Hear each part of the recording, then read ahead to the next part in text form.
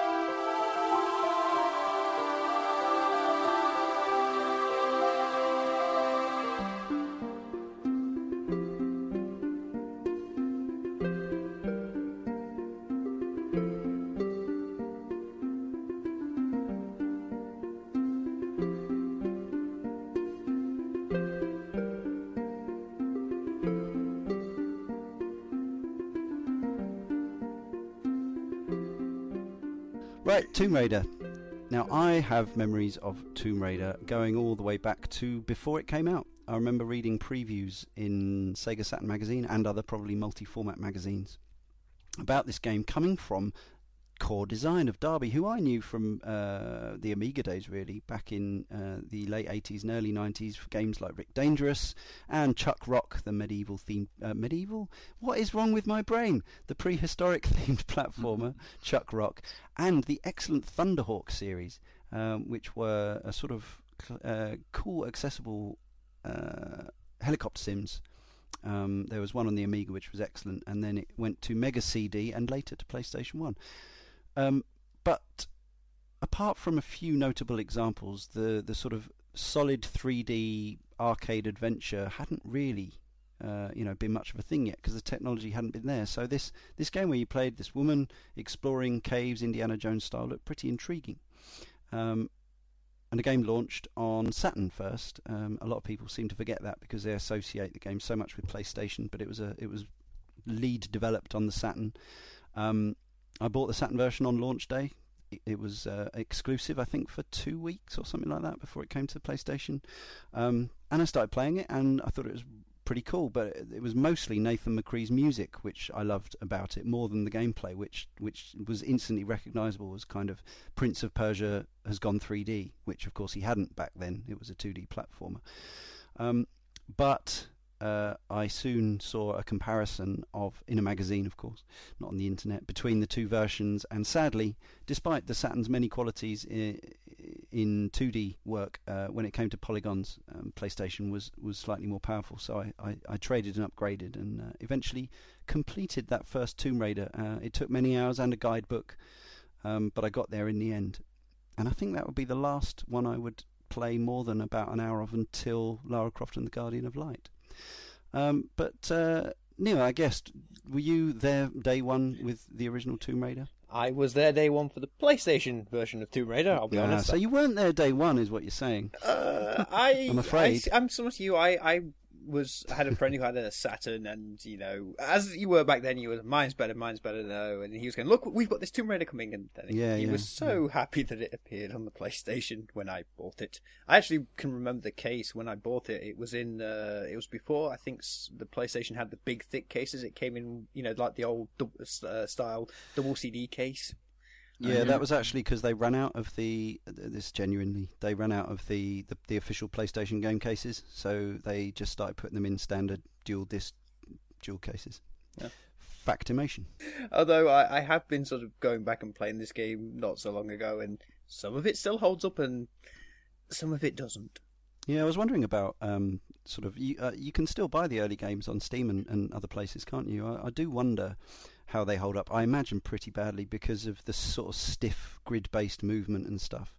When we're so used to running around with Nathan Drake and stuff, for the flaws of the locomotion in that game, it's incredibly fluid compared to Lara in 96, which is completely forgivable because this was new and exciting stuff. Third person 3D full textured polygon worlds were not something we'd seen a lot of. Yeah, but I mean, even for the next 5 years, that was still a massive stumbling block for a lot of games. Was 3D camera, 3D movement. It took a long time to refine. So absolutely, it can be forgiven that. Obviously, even Tomb Raider itself, though, stuck with the same control method all the way through. I think it wasn't up to Chronicles. I think they were still using pretty much the grid-based stuff. It's one of the major complaints about the earlier games is that they actually didn't involve the series in many ways, and the controls was one of those sticking points. In fact, many games already had got past that, but they stuck with that more kind of. Yeah, things like Legacy of Kain, of course, Soul Reaver, which came out in the late 90s, kind of started to make Tomb Raider look a bit old-fashioned, and that may be why, when Core was absorbed by Eidos, they thought of giving the franchise to Crystal Dynamics. Tony, were you there for Tomb Raider the first? As a PlayStation, yes. A young gentleman? I mean, it's hard to describe how important I think Tomb Raider was to a public that doesn't know about that now. I mean, the only way I can really describe is the kind of Uncharted 2, or Uncharted when it first came out. A lot of people excited for this kind of game that they felt like were going to re-explore where Tomb Raider was heading. Or at least be a good Tomb Raider, maybe. When I personally think went in a different direction, but for me, I was really excited about Tomb Raider. I don't know, actually. I think I was really excited once I was playing Tomb Raider. I don't know about the build up to it. It was, the PlayStation looking for new games, and lots was made of a lot of publicity surrounded the release. So. Yeah, I think it was one of those games where the press were giving it a lot of coverage, because not particularly. I mean, at Core were obviously getting journalists to come and see it and stuff, but I think it was one of those where people were just journos were going in there and going, wow, we should give this like a few pages, because this is seriously impressive stuff. But I do think that its impact was aided by the fact that we didn't get Super Mario 64 until the following year, whereas the game had already been out for 6 months in Japan. Super Mario 64. Now, obviously, you might think, well, hey, what's the connection there? It's a cutesy platformer versus this, Indiana Jones type thing. But actually, the sense of movement and exploration and so on, and the actual character control was so far ahead in Nintendo's game of Tomb Raider that once you played Super Mario 64, even in 1997 as a PAL N64 owner, it became kind of difficult to go back to Tomb Raider because it was so stiff. Even Ocarina of Time as well. I mean, not far beyond. Yeah, very true. The next year, same Christmas as Tomb Raider 3. Yeah.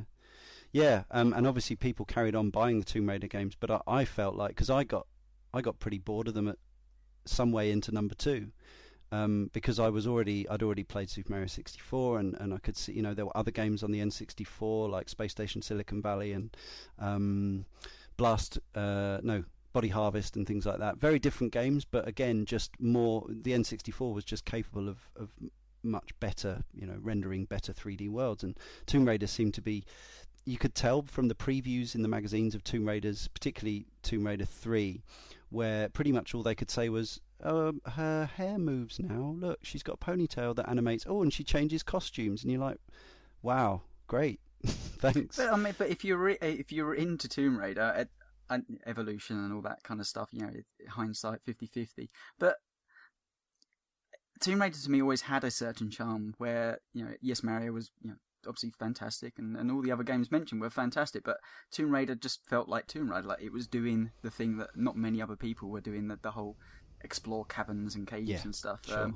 It didn't necessarily evolve much certainly over those first 3 games, or even the Last Revolution or Chronicles, in fact. But what it did was, very solid, and Lara. Because advertising was a huge thing with the Tomb Raider games, and they used Lara Croft. Lara. That's because I've been listening to so many American podcasts. Lara Croft. They used her on the front of many magazines. Certainly, print advertising was a huge thing back in '96 and all the way up into the 2000s. So, and more and more sexual positions and stuff like that, thinking that's what the male demographic wanted, but always felt in the actual games itself she kept some sort of dignity. Yes, you could run the camera underneath her boobs or look at her legs from close, like we all did that at least once, but I always felt like they didn't actually go down in those depths within the actual gameplay itself. That was just kept for the print advertising. I always think those two gets quite muddled up. And also it was talk about all the people who've portrayed Lara over the games, in terms of voice acting and these days motion capturing and face modelling. But actually, one of the things that they did a lot of back then was shoving models in the costume and sending her to photo shoots and press events and all that. And yeah, it was like the famous incident. And again, referring to another Crystal Dynamics product, where the difference between the art for Pandemonium 1 and Pandemonium 2 was that they sort of swelled the female character, I forget her name, her breasts by about 150,000%. And Core or Eidos maybe were totally guilty of sort of increasingly sexualizing, and there was this weird, and there still is, I think, to a point, this weird schism between how maybe the developers want her to be perceived and how sort of how she can be in some ways viewed as a feminist figure, but also she is still sexualized in some media. It's a strange thing, and as I say, it's a massive topic. And what it all comes back to, I think, and what's important to remember is none of that would have happened if she hadn't become quite a significant icon for video gaming quite quickly. She was very visually recognizable. She was a she, which you've already mentioned. That wasn't exactly commonplace. And she was a character that was fun to play as. And became quite a quick icon, I think, in a way that perhaps even Mario wasn't that fast an icon. Oh yeah, definitely. When the PS1 hit and Tomb Raider was out, that being there, I remember that being a really big deal when the future games in the series all started to become maybe less popular once you get down to the very end, were huge commercial successes. Hence why we churn one out every year. James, what about you? Tomb Raider day one, or is maybe this was your first Tomb Raider, 2013? I just don't know. No. I played the original Tomb Raider on PC. Oh, you flash bastard! Not my PC, on school PCs. Cool. At the time, we were a group of us, maybe 5 or 6 of us, going into the computer studies, as it was. Not even IT; it wasn't even that advanced then. Computer studies room at lunchtime, and we would play Doom or Championship Manager. One day someone installed Tomb Raider, and it was something obviously very different. Mouse from and those keys games. or Gravis gamepad? Mouse and keys. We only had mouse and keys at the school. They didn't I think it supply worked fine gamepads actually to with high Mouse and schools. keys Tomb Raider, but I mean, even though it was designed for the Saturn pad originally. Yeah, we've been had this conversation on Twitter actually, and Strident, who's a huge Tomb Raider fan, he swears by the fact that mouse and keys is the best way to play Tomb Raider. I mean, I've only ever played it with a pad, so Tomb Raiders or just early Tomb Raiders? All Tomb Raiders. Well, that's crazy. Clearly, the latest one was designed to be played with an Xbox 360 pad or similar. It's a strange one, isn't it? Because mouse and keys still kind of hold sway over first-person shooters generally, but third-person games. Well, I mean, her running was so directional. For pads nowadays. Yeah, no, absolutely, it worked absolutely fine. Grid-based movement is fine for keys. Yeah.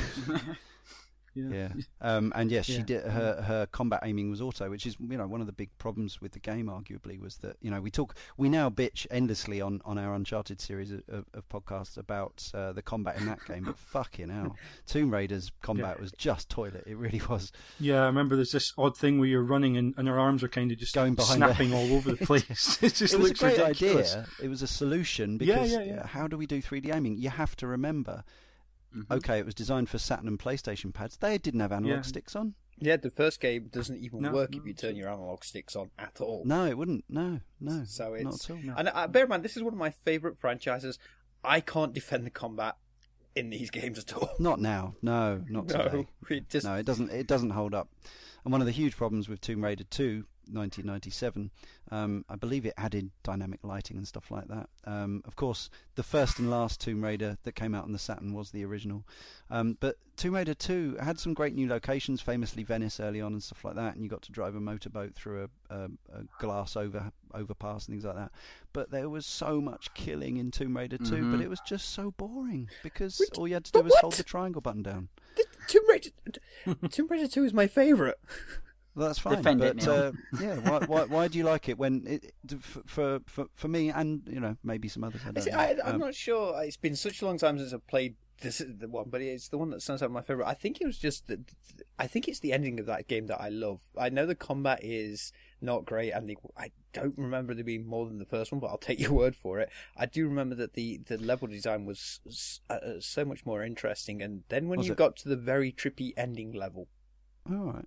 What was that based around? It's okay. We'll spoil the new Tomb Raider, so that's your spoiler warning. But we'll also certainly be happy to spoil any old Tomb Raider. You end up fighting a dragon, but you get this weird sort of I don't know how to describe it. The level you do to get to that point is sort of set. I want to say I think it was like in the astral plane, so it was very just little paths and interesting colours, and it was a really, really nice touch. It was completely different to every level you played in that game. But unlike some games where they tried to do that, it didn't immediately go tits up. It was actually interesting and playable, rather than, say, I'm thinking of those bits in Max Payne or whatever, which are just terrible. Zen. But I will say it's been a long time since I played it, so maybe it doesn't hold up as well as my inner child is remembering. Yeah, of course, yeah, and for me, it was a few hours into Tomb Raider 2 that I pretty much gave up on the series until Lara Croft and the Guardian of Light. I was that Wow. as much as I liked the original, with the famous T-Rex moment and all the good stuff. The level design was a bit shonky. It was very difficult to know where you needed to go. Hence the requirement of a guidebook. Fair play to anyone who managed to complete it without some kind of walkthrough or FAQ. But that would be me. I think I do remember a lot getting a cheat book and actually reading, because I had maps, and back then you had to buy books for this thing, but not a game guide, just one of these cheat books that had multiple games, and then here's the Tomb Raider walkthrough for this month. I'd actually argue that the level design wasn't bad. The level design was done to make you explore. There was things that were awkward, especially with that camera. That camera is out to kill you. There's no way around it, especially in the first game. That camera wants you dead. It was, again, very early. It's easy. It's right that we should be incredibly forgiving of cameras in early 3D games like that, especially third person. It's one thing doing it in first person, but to have a good camera for a third person 3D adventure was just so hard back then. Last at Christmas, Steam did a deal, and I think I got all the Tomb Raider games for £10. Nice. Which is ridiculous. Just they still look okay, actually. I mean, a lot of PlayStation 1 games really do have aged terribly. Actually, Tomb Raider, you can move about and explore the environment. Some of them look reasonable certainly for on the eye now, and that's I think that's quite a bold statement to make for a game on PlayStation 1. Are there like amazing mods for the original Tomb Raider and stuff that make it sort of bring it up to date or anything like that? Not that I've seen. Anniversary. We'll come on to that later, but that arguably didn't do everything right, did it? So. Unfortunately, there also is the infamous mod as well. Oh, well, naturally, yeah. The only version with the nude Lara in was, of course, unofficial PC. Yes, fortunately, I didn't fall for the infamous CMVG April Fool gag. The sidestep Lara left and right in time to Wanna Be by the Spice Girls to have all her clothes. See, I don't remember that. I just remember the playground. There was always one kid that swore that there was the nude code. It is worth remembering that even at Lara's most provocative at this stage, when she had hugely pointy breasts or was draped in only a towel, it was still kind of below the level of previous depictions of the female form in video game artwork. When you think about like Maria Whittaker on the cover of Barbarian, or the drawing of Athena, which this sort of Amazon, or the famous advert for the game Over, which you could see a bit of nipple, and various magazines had to cover it up. It was, Lara was progressive by the standards of 80s gaming, at least, anyway. The awkward one I always found is where they actually done the computer generated version of her. She was really badly rendered as well. That was the thing that always got me. Like, she was, even when they were using renders of Lara, like into the early 2000s, maybe the Angel of Darkness era, she still looked like she was from the mid-90s when like renders of game characters had come on a lot. And you're looking at things like the Tekken games and stuff like that, where the skin textures and all that had really come on a long way in those years. And obviously we're still heading in that direction. But it was like they were scared to alter the look of Lara in promotional materials too much. The thing is, though, they probably were, because that was a very distinctive look for exactly, Lara. Those colours, that top, the shorts, the distinctive colours, you instantly know who that is, even by the silhouette. Yeah, I'm not talking about the clothing so much as the quality of the rendering of the flesh, and the distinctly low amount of polygons in her lips and her facial features and stuff like that. She looked almost mannequin-like, rather than, whereas characters were looking more and more human. And you compare the latest Lara, whether it be in the CGI sequences or in the actual gameplay now, and it's hardly recognisable as the same. Yeah, it is almost like a completely different person. Well, it is. It sort of is, yeah. My memories of Tomb Raider 3, which again they were bashing them out at this point. This was a year later. It may have been that quality control started to suffer, but I'll defer to you fellows. It was more of a case of to make Tomb Raider or die for Core. Yeah. It really was. Tomb Raider was their biggest financial success, yeah, and of course, they were struggling, so they kind of had to do them. Yeah, I remember the big thing about Tomb Raider 3, and this is how progressive they got with the series by this point. You could now sprint. Oh, that's right. Yes. Yeah, sprint button. And you could, you think you could crawl so you could get under camps right. and stuff. Like, that was the huge gameplay design. Was you can run now. Yeah. But I remember a bigger focus in previews on her physical ponytail than I do the fact that you could actually do stuff like run. But it was still sort of grid based, was it? At this stage. Mm-hmm. So I also remember this one being really hard. I think I may have broken 1 or maybe 2 PlayStation pads playing smasher. This game. Yeah. Now I played the demo, having got bored of Tomb Raider 2 very early on, and I just thought it was awful. I just had no interest in playing beyond the demo. Now I know demos often are poor representations of the finished game, but no, not for me. James, did you play 3 at all? No, like you, I probably by the time I was playing the first Tomb Raider, the second Tomb Raider was nigh on out, if not already out. So I dabbled a bit in Tomb Raiders 1 and 2, and then, in all honesty, due to some of the sort of, I guess, juvenile behaviour of people that that I was at school with towards that kind of representation of a female, at a certain point, moving the camera around her as a character is interesting as a technical achievement, because 3D games were still relatively God, it was exciting, new in that respect. But when you're still doing that, and it's the third game, and you're still, that's why you're playing the game, is to just see what silly angles you can move the camera to. Presumably there were people who just enjoyed the new locations, as you would with a new indie or a James Bond type film, going to the new places. Yeah. But for me, it kind of ran out of steam a little bit with the objectification of her, the sexualization of her, I suppose, in media. And I had noticed that amongst my friends who I was still playing games a couple of years later, as I was coming to the end of high school. Still going to the computer room and playing, but I was much happier to sit and play SimCity or Championship Manager and return to those. But yeah, I just kind of ran out of steam for me fairly quickly. Yeah. Wasn't it around about 3 where they had the loaded cover?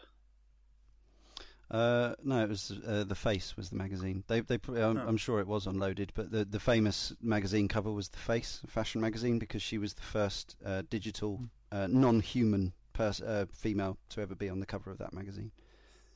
Yeah, I seem to remember that actually making BBC News as a noteworthy comment to say this has happened.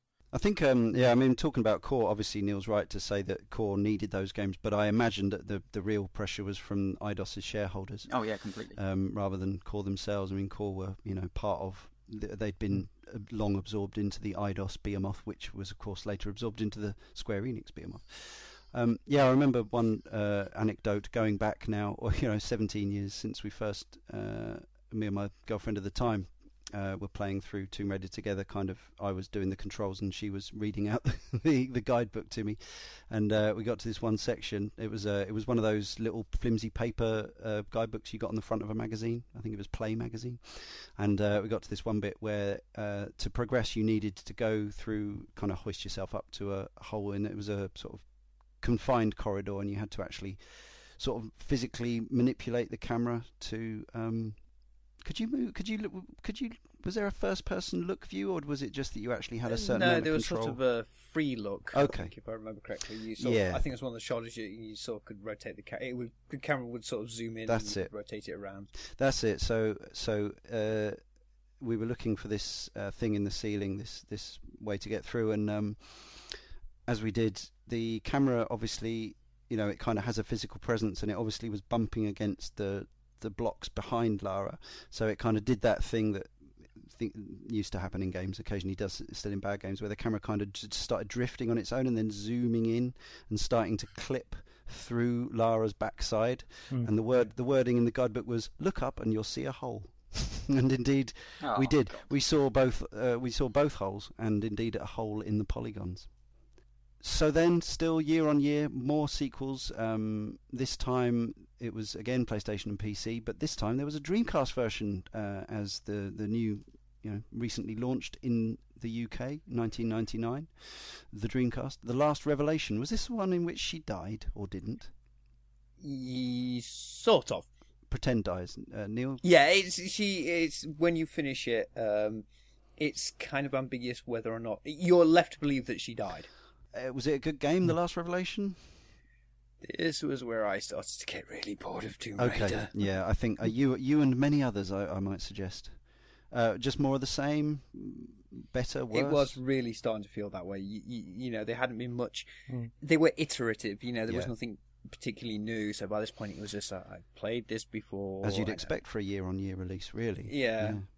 They added things, driving and stuff was on there. There's a lot of backtracking as well. They didn't even have the you know, like the modern thing where you'd give it to different teams or whatever, like they've done with Call of Duty, you know. So it was just probably most of the same people, just basically slaving on this game constant their whole lives, you know, and that's going to tell in the quality of the game, isn't it? No. Well, and it was meant to be the last Tomb Raider game, certainly for that generation's of platforms. That didn't work out because... No, it didn't, no. There was still enough demand the following year, a year later again, for Tomb Raider Chronicles, which I believe is a sort of vignette or portmanteau game, is that right? Where it's kind of bits of her past? Yeah, you've got a section which deals with her sort of... I hate to say this, she's sort of in schoolgirl outfit kind of thing. So, child Lara. So the sort of equivalent of the River Phoenix bit at the start of Indiana Jones and the Last Crusade. Is it that kind of thing where... Yeah, that's that sort of thing where it's sort of certain section. It's three of the characters sharing stories about... It takes place at her funeral, and it's these characters telling stories about her life. Okay. So seven vignettes, isn't it, across? Yeah. Oh, right. And you still believe that she's dead at this point, sort of thing, in canonically? I'm not sure. I think this is the one where I think it's in here you do find out that she isn't. Okay, dead. She turns up at the end and go, "Hi everyone, I'm fine. Could you still shut the butler in a fridge?" I think that's only 2 you can do that one, but don't hold me to that one. Shame. Now, there were 3 handheld Tomb Raiders. I remember these getting really well reviewed, but I never played any of them. So there were 2 on the Game Boy Color in 2000-2001, one simply called Tomb Raider and one simply subtitled Curse of the Sword. I never actually owned a Game Boy Color, so that's probably why I didn't play these. And then there was Tomb Raider: The Prophecy in 2002 on the GBA. And I think these games, all have sort of good critical notices, but they were obviously side-on 2D platformers. Did anyone play any of them? Which, I mean, that immediately removes one of the big draws to Tomb Raider, which we've all talked about, which is seeing an attempt at a realistic 3D environment. Is immediately that no longer applies in a 2D game. So I can imagine that they didn't necessarily get the same response commercially. Even I think they did okay. I mean, they had Tomb Raider on the box, and people are often just happy to ally themselves with an IP. But actually, the fact that I think they were solidly made 2D platformers, which makes perfect sense on an 8-bit, 16-bit handheld. And actually, it doesn't kind of matter in a way. If it's a good platformer, it's a good platformer. No, absolutely. But none of us have any experience of those, I guess. No, afraid possibly not. Telling. No. And then, only a year after Tomb Raider: The Prophecy, but it was 3 years after Chronicles, so it did, at the time, that felt like an enormous gap, because they've been coming out year on year on year.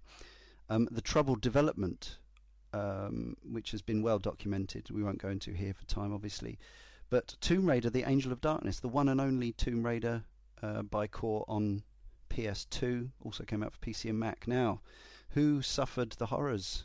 Or is it a misunderstood classic? No, it's horrible. Is it really horrible? Buggy. It was from what I can remember playing it. I played it through once, and once was enough. There was a lot of bugs. Controls were terrible. The story wasn't as good. And you could, it was weird because they sort of tried to incorporate sort of dialogue sections into it as well, where you could sort of either be, for want of a better way of putting it, Paragon or Renegade. Yeah. So interesting ideas, ambition, but nothing came to fruition. Yeah, the engine just, had major flaws. Yeah, it was restarted a couple of times before that version finally coming out. It was a horrid development. Yeah. By the sounds of it. I mean, by this point I was disillusioned with everything Tomb Raider. 2003 was a long way away from 1996, and although its controls seemed to be better, certainly had more control over Lara. A lot of other stuff had gone completely wrong. I say, the camera was awful in this one. Yeah. And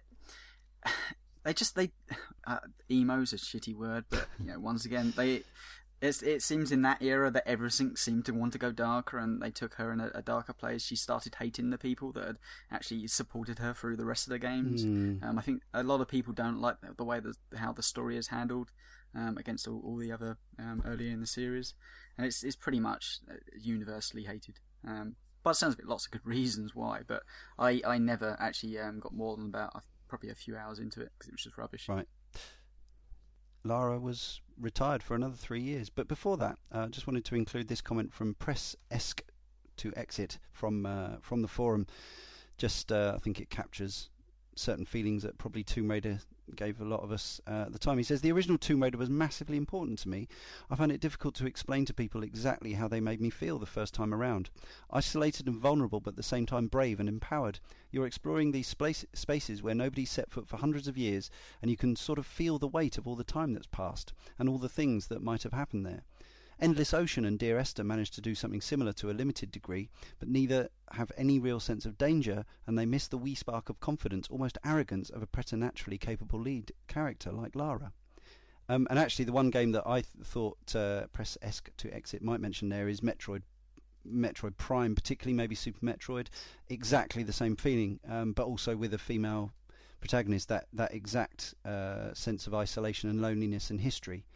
And yeah, I totally got that from the first Tomb Raider, but I do, again, I still want to come back to the soundtrack to the first game by Nathan McCree, which is stunning. It's still brilliant. Especially if you think about it, how modern games are just packed full of music. Tomb Raider is very sparsely uses its music, and it only uses it to sort of emphasize key moments. And when it does, the music is absolutely fantastic. Yeah, it's gorgeous. And actually the 2013 game is relatively sparse in its use of music as well, which I appreciated. Although it's not as good. The themes just aren't as good, I don't think, but that may be a matter of taste.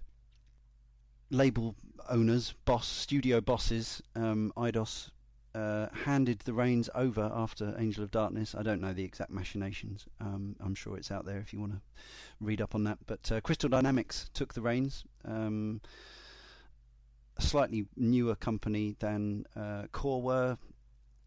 Founded in 1992, and they were best known probably for the Legacy of Kain, as I mentioned earlier, / Blood Omen / Soul Reaver series, which is a confusing series in itself because it's got sort of 3 titles. I'm a fan of that series, and trust me, once you get into the plot, it gets even more confusing. And Crystal Dynamics also famous for those 2.5D platformers I mentioned earlier, Pandemonium, which I think were basically not very good, but they had a certain... I liked them. Yeah, they had a following, and they the first one reviewed quite well. And then there was Gex, who I think is shit, but yes. Again, like a lot of the cutesy platform characters of the era, some people liked him. There were fucking loads of Gex games. He was voiced by both Leslie Phillips and Danny John Jules. What the fuck? Make your minds up. Wow. Yeah, and the PlayStation had loads of cutesy sort of games like that. Certainly did. So yes, they kicked off with Tomb Raider Legend in 2006, which came out on 10 different formats, more than any other previous Tomb Raider game. And I remember it was pretty well received at the time, but controversial for its inclusion of QTEs for certain action sequences. Never played it. I when I heard they were doing a new Tomb Raider, and I heard it was Crystal Dynamics, I got kind of excited and I played it, and I was not disappointed. Cool. This really was, for me, it was fantastic. It was a return to form.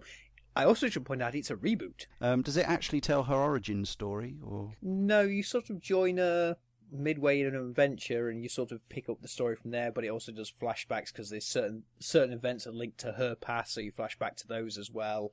But the one thing I remember of this is the controls felt really fluid and seemed to work really well.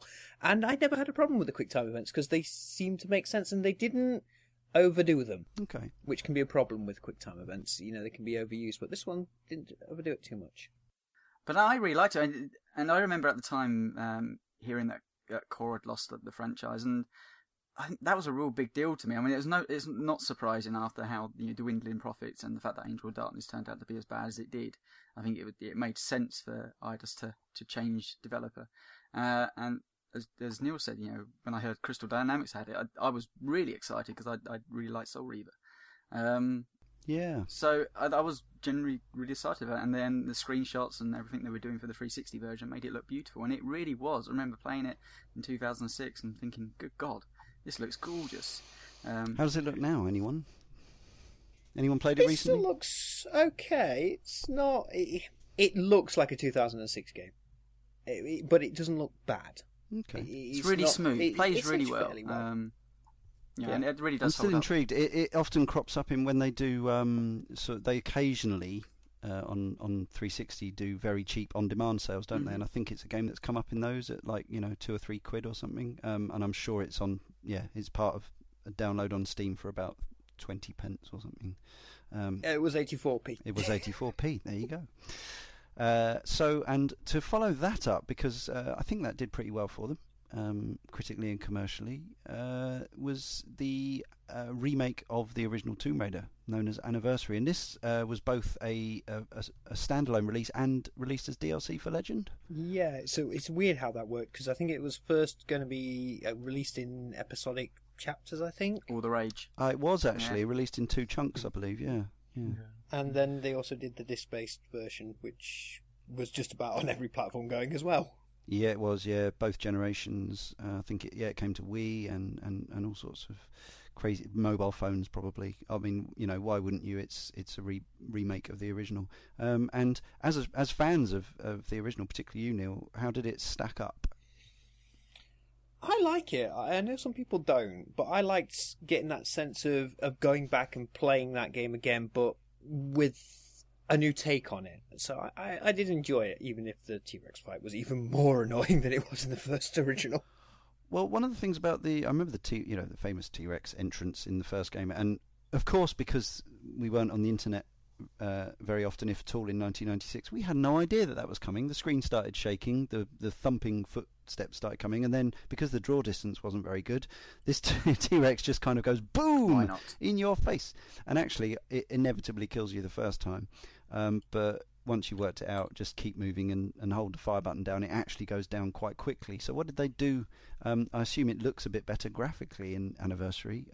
What did it become, a QTE or jump dodge? And yeah, you've got the sort of slow motion, the bullet time stuff you can do. Yeah. Oh, Max Payne, Lara Payne.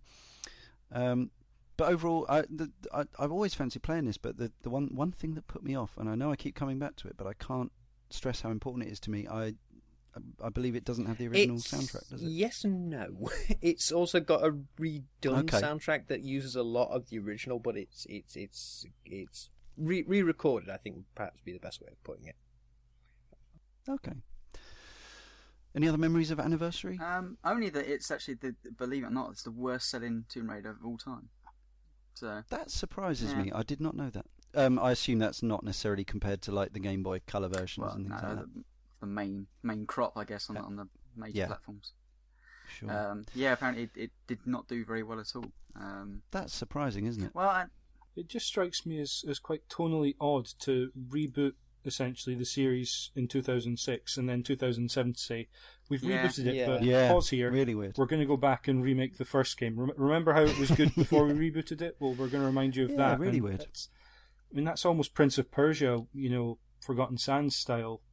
Having rebooted, we're going to go back. We need to do this one. Then maybe, I haven't seen the sales figures for Legend, but maybe Legend didn't meet expectations, and they thought, well, we'll go back to the first one. I think Legends did really well. So it was weird. I think it was something the team themselves wanted to do and sort of convinced the publisher to do. So,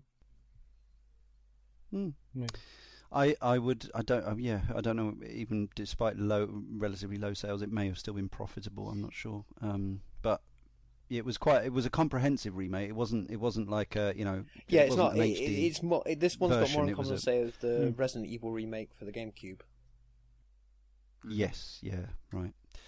So then in 2008, and it's absolutely contextually vital to mention the fact that we were now in a post-Uncharted world when Tomb Raider Underworld came out on 9 different formats. Now I played this one because it was an early PS Plus game, when PS Plus first started giving away actual big proper games. About 2 years. But even so. Yeah.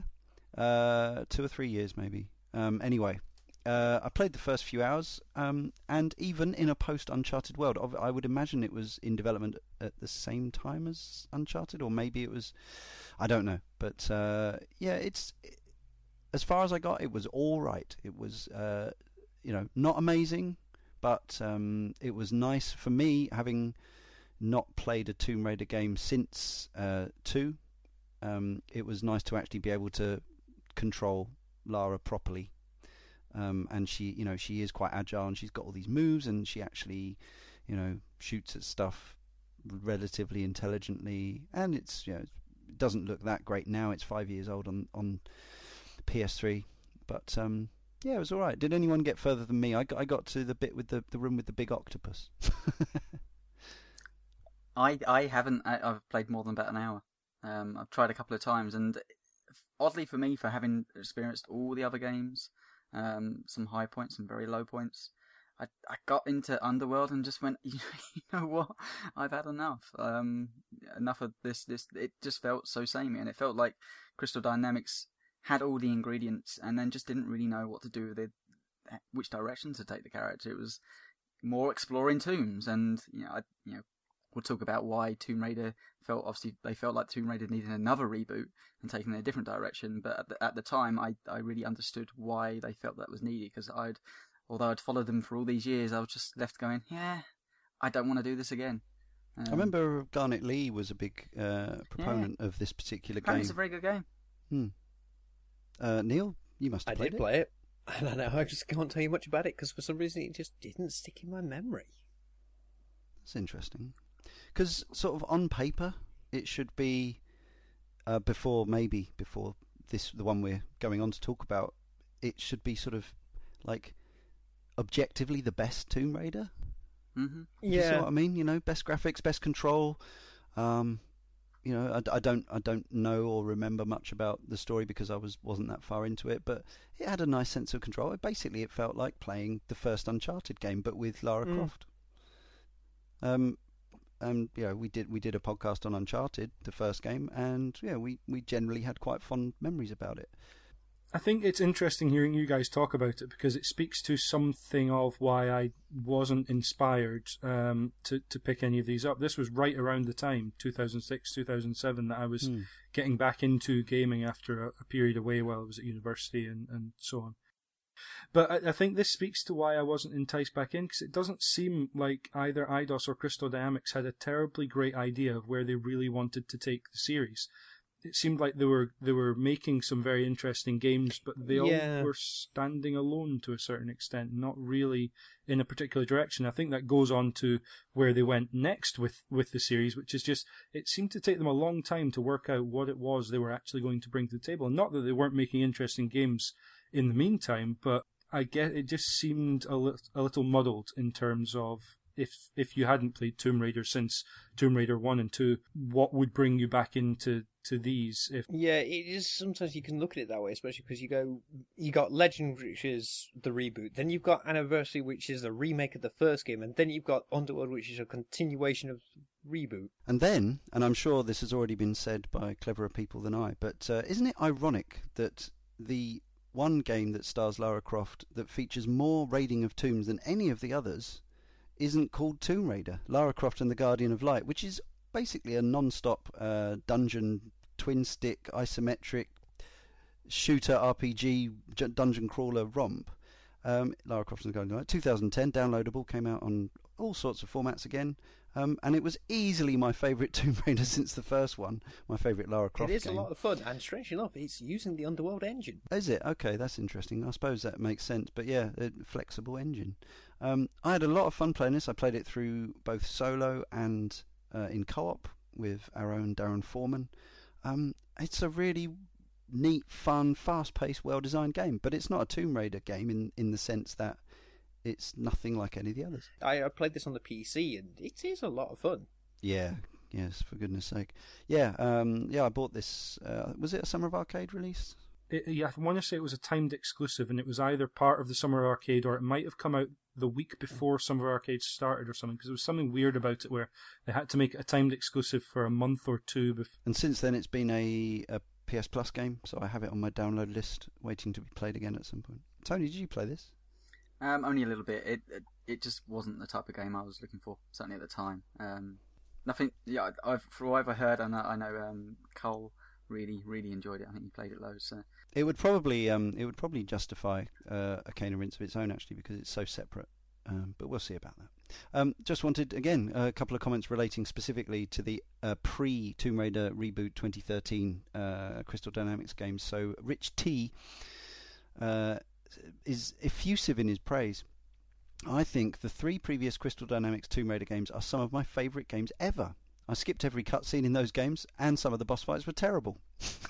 In terms of level design and control, I do think they are some of the best out there. I can't really describe what I like so much about them, it just feels so right to me. I also love that you only kill 5 people in Anniversary, a lot of endangered animals, but only 5 people. And again, press escape to exit.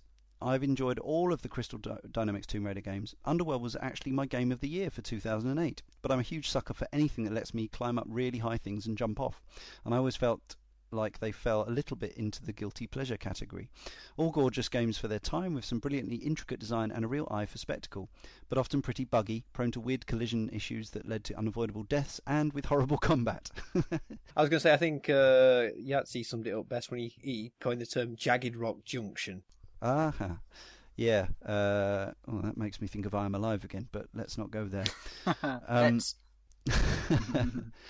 But it's interesting how both those fellas absolutely love them. You know, they seem to really like the Crystal Dynamics Tomb Raider games. This is prior, as I say, to the one we're going to talk about eventually. But they're both like, yeah, they got loads of shit wrong with them, but they're great.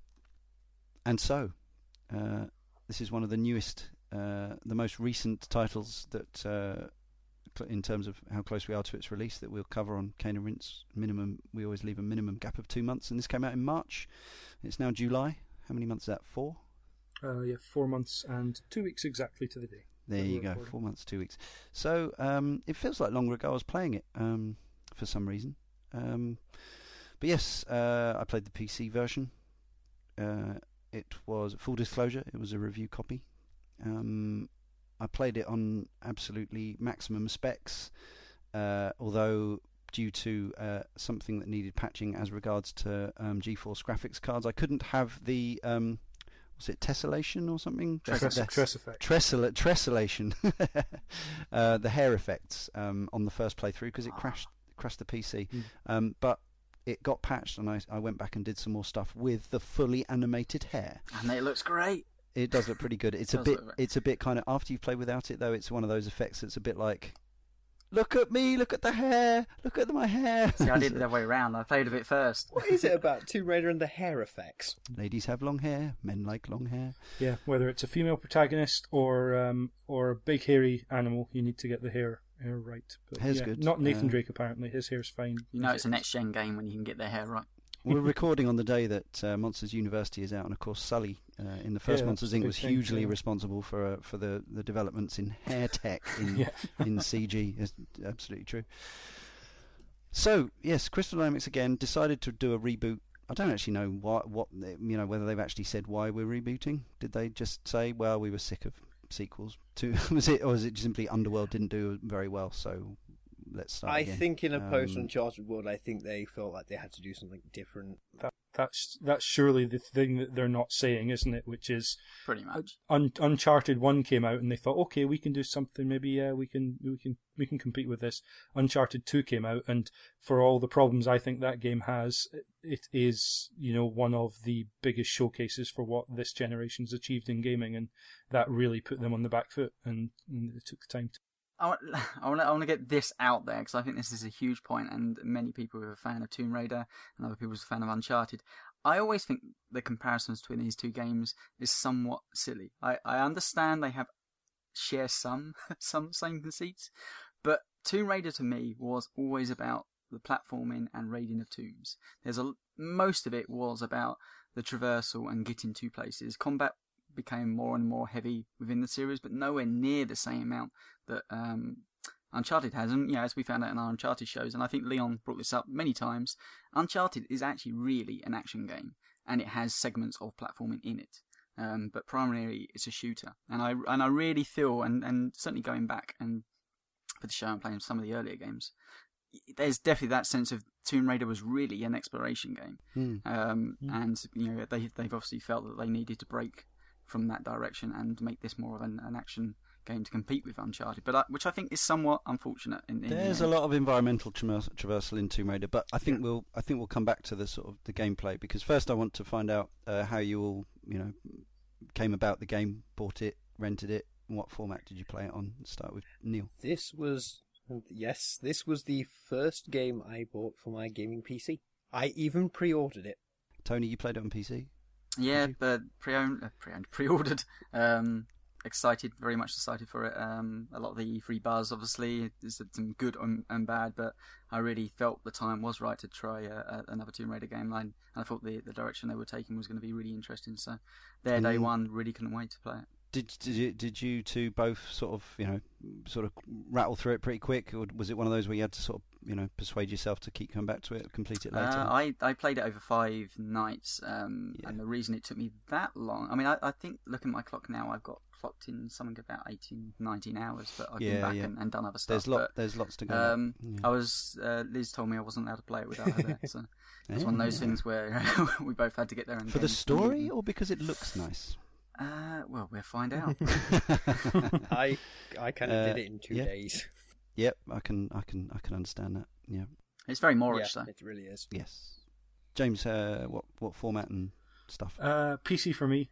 Look at us all. Sorry, console gamers. We all PC'd it up this time. for the simple reason that it's cheaper on PC. I've got a PC that can play it quite well. If it were only available on consoles, like say Metal Gear Rising Revengeance, absolutely, I'd happily play it on consoles. And by all accounts, I mean, to talk about Legend being on Xbox 360 an impressive game, sit that alongside this game, which many would consider to be one of, if not the best looking game on consoles. Oh, totally. It's night and day, and it shows with the same hardware, just the stretches and the advances that can be made.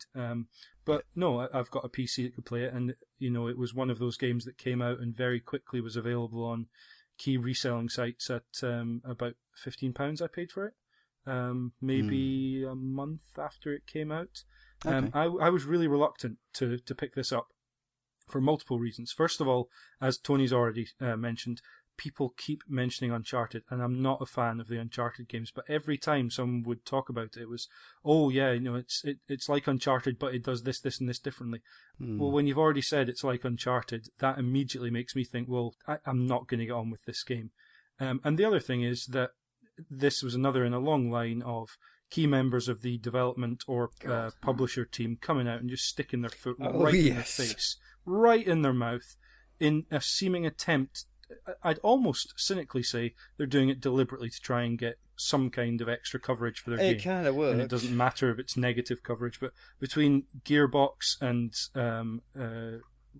the Ron Rosenberg, it was who came out, the executive producer for this game. I haven't played Uncharted, or any of them, so that's interesting. So when I was playing this, I can't do the whole comparison to Uncharted. To be fair, Uncharted sitting on the shelf it's a really good game. It's where I'm going after this, to be fair. Because leading up to this, I've also been listening to your Uncharted shares. It's like, okay, I really do need to play these games. But what I was going to say is, especially the second one, playing this game, I was drawing comparisons to a completely different game, which I don't know how many people mentioned. I was comparing it to Arkham. I was going to say that my overriding feeling from this Tomb Raider was it's kind of like a mashup of Batman, the Arkham games, the Assassin's Creed games, and Tomb Raider / Uncharted. It takes a lot of little bits from all those games. Yeah, and there's a huge Batman influence in it, no doubt, in terms of environmental traversal. Absolutely. Far Cry, I'd also say for me, I know quite a bit from specifically Far Cry. The biggest one that sort of gives away the Arkham influence is, of course, the survival instinct vision. Yes, yeah, and the stealth killing. Yeah. And the gaining extra equipment, which, okay, that's not strictly an Arkham trope, but it's very much one the way it's handled in a third-person adventure game is one that we can point to. The extra equipment to unlock extra areas and make traversal a lot easier. And, I think it's also a good comparison because, like with Batman Arkham City, which was one of those strange ones where it actually reviewed even better than Arkham Asylum, but anecdotally no one prefers, apart from our own Jay, I think, prefers Arkham City to Arkham Asylum. But I still really enjoyed Arkham City because getting around that city as Batman was a blast. And similarly, what I like most about this Tomb Raider, because it is lacking in some areas, which we're going to talk about shortly, for me, the actual environmental traversal is such fun. It's so easy. She's so agile and lithe, and you can just throw her from one place to another and use zip lines and ropes and special grabs and all this stuff. And it's just really exhilarating, this sort of freewheeling environmental traversal. It's like, for me, it was way ahead of where Assassin's Creed got to. Yeah, when it's, I mean, you hear that Square Enix have said that, although it sold 3.4 million copies, the game underperformed. I mean, just ridiculous. They had crazy targets, which means either two things: they've spent far too much making the game and it underperformed, or they just wanted far too much profits from the game. And I have a feeling they spent a lot of money on this game because production value-wise, it's right up there with the very best, and I mean that shows through a lot of things. So graphically, I mean I'm happy to put myself on the ledge here and say that I probably think it's the most impressive looking game I've ever played. There's always caveats to that and then different things, but from a graphical point of view, just pure grunt, it just looks incredible. And from a gameplay point of view, actually just, like I say, the traversal, the way that she moves, it's just been polished and polished and polished, and it's just so fluid. Yeah, one of the things I really love about this is her animation. Not just in the traversal, just in everything. How she feels alive, how the little moments where she holds herself, or she's acting, or when she reaches out to the wall. Yeah, not over the top. Yeah.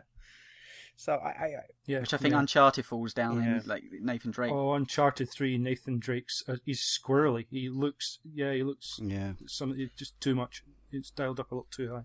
But they nailed it all feels very organic, which I really like, and I think deserves a lot of credit to those animators because I think they did an absolutely fantastic job on it. What Tomb Raider 2013 doesn't do anywhere near as well as Uncharted, and I know it's a direct comparison, but it's hard not to make it. And also Batman Arkham Asylum, and possibly even Assassin's Creed, although that one's a closer call, is the characters and story are pretty weak and forgettable. Whereas, okay, all right, maybe I shouldn't even bring the story into it because we also were pretty critical about the actual plot points of the Uncharted games, but it's the characters outside of Lara. She's got this posse, this crew.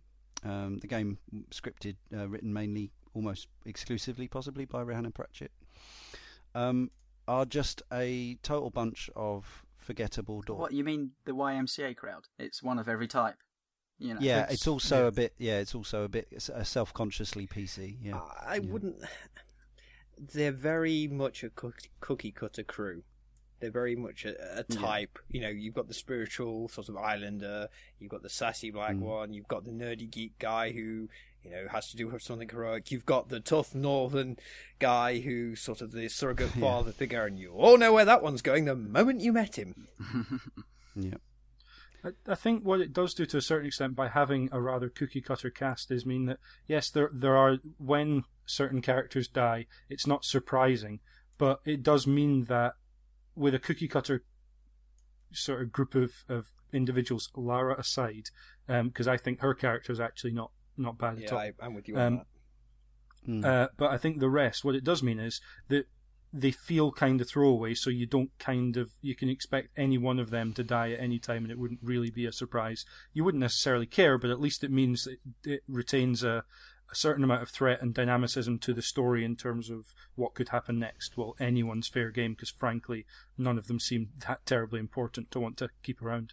But yeah, it's an interesting one and the voice acting for the support cast struck me as incredibly flat across the board, almost. Robin Atkin-Downes is in virtually every game we've ever covered in Cane and Rinse, and he does a fine job. And Camilla Luddington, I don't think she's got necessarily the right voice for Lara. I think she's a bit high pitch, a bit high and reedy, but I think the actual acting, her acting chops are fine. Yeah. Lara almost stands separate to anything I've just said about the rest of the. But the rest, and interestingly, you know, we do try to name check voice actors on Cane and Rinse where relevant and appropriate. And below Camilla Luddington and Robin Atkin-Downes, there's a heck of a lot of people I've never heard of before, which might be relevant.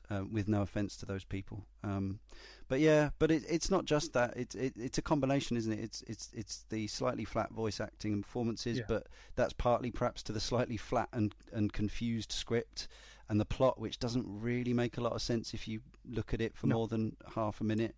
And the fact that when the characters do meet up and interact, it's just never convinces that the setup doesn't give you enough sense that there's any kind of real kinship between certain people, and then this kinship sort of develops even when Lara's spending 99% of her time alone, and then when they do meet up, even when they've been through enormous traumas, they're just kind of, oh hi, and stuff like that, and like where Uncharted has this great consistency between the relationships between the characters that we talked about, and the memorable characters and the great zingers between them, and all, the banter and all that. And even if it is a bit cheesy and a bit, even if it we had that conversation, would it be a straight to DVD movie, or would it make the grade at the cinema? And I think we decided that actually, compared to a lot of the crap that's at the cinema now, it would actually stand up quite well. But the story and the script in this, I think straight to DVD would be kind. I think the story.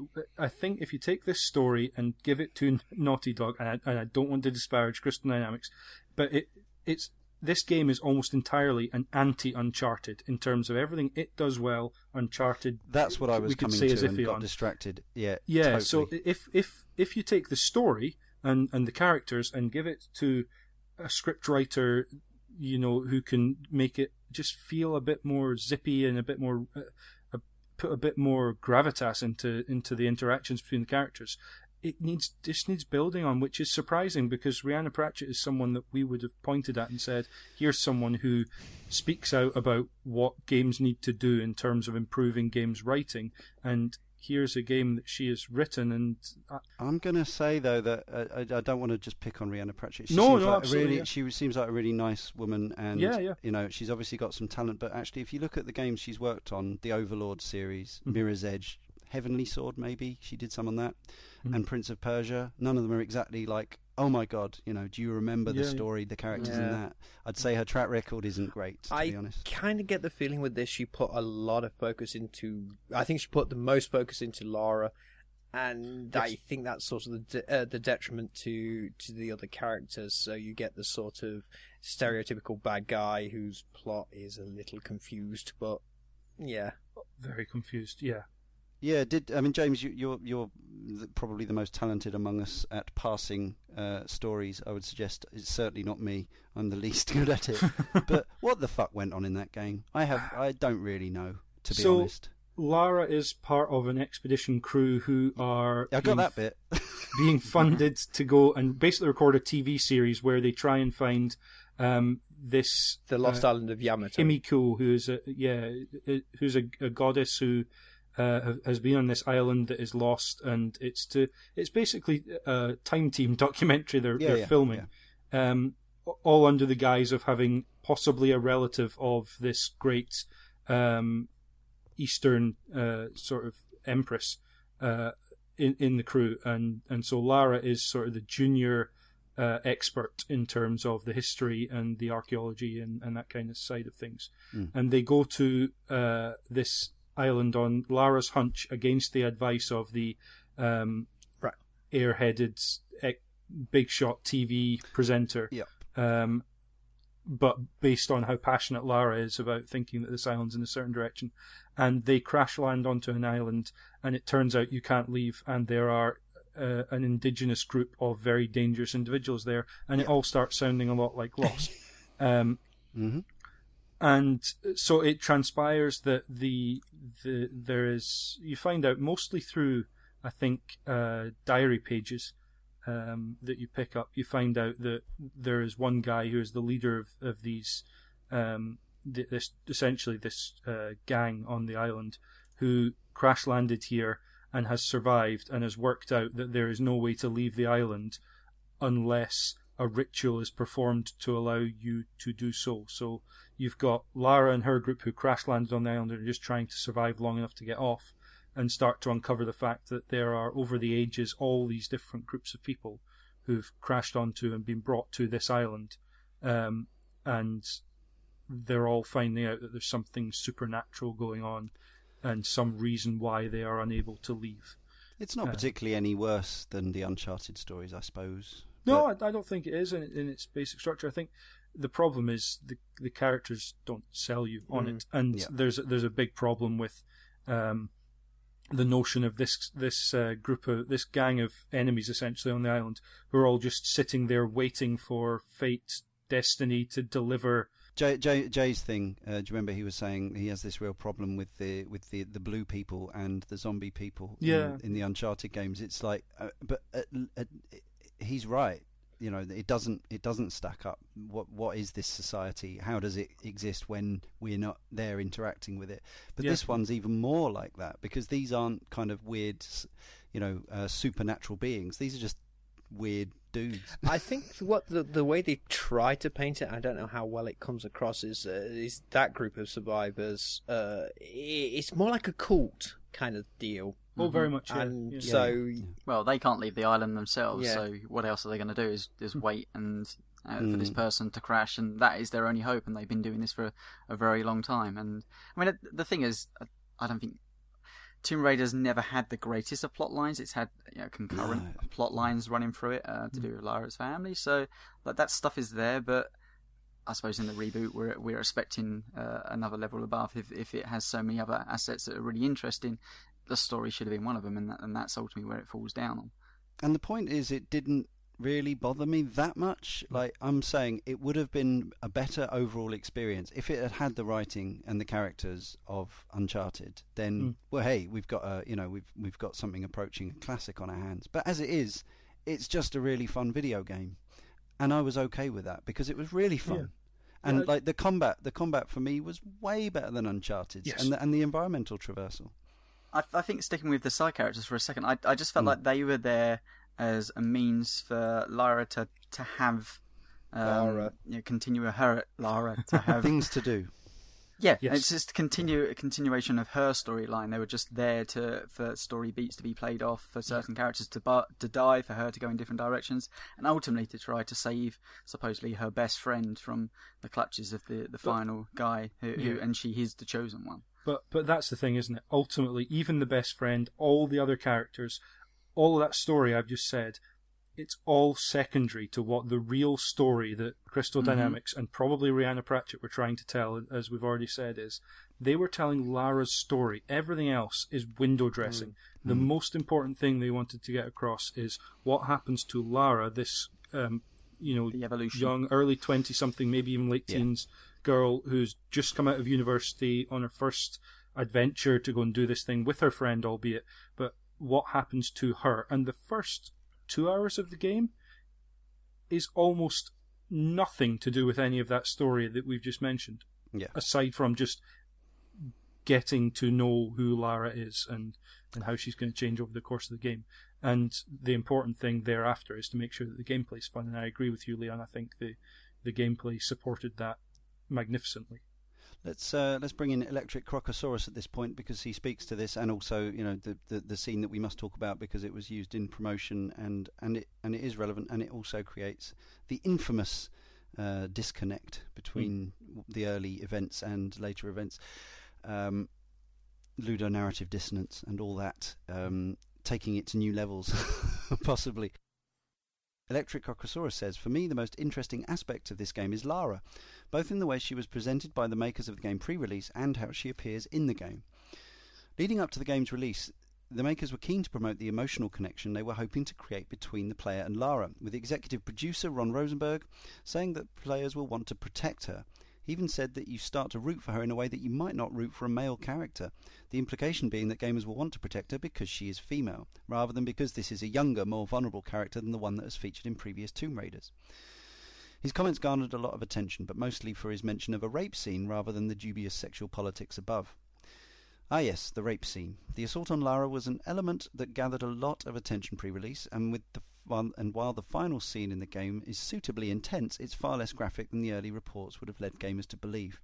Whether the assault is sexual in nature or not, it is never explicitly depicted or mentioned, is up for the player to decide, but it is without doubt the key moment both thematically and mechanically for the game.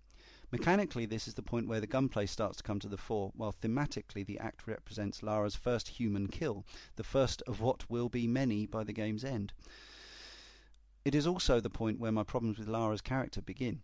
While there is much of a build-up to her first kill and the emotional turmoil of that is shown effectively, the game too quickly changes gear and becomes an Uncharted-style action-adventure.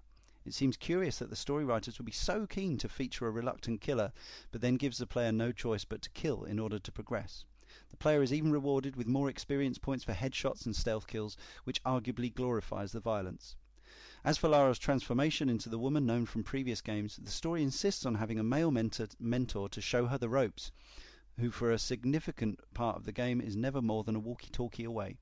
The wise old mentor is an old character trope from Arthurian legend to Lord of the Rings, but in a story that had the potential to feature a strong, independent female lead, it rankles that she still has to learn her ways from a tough, older man.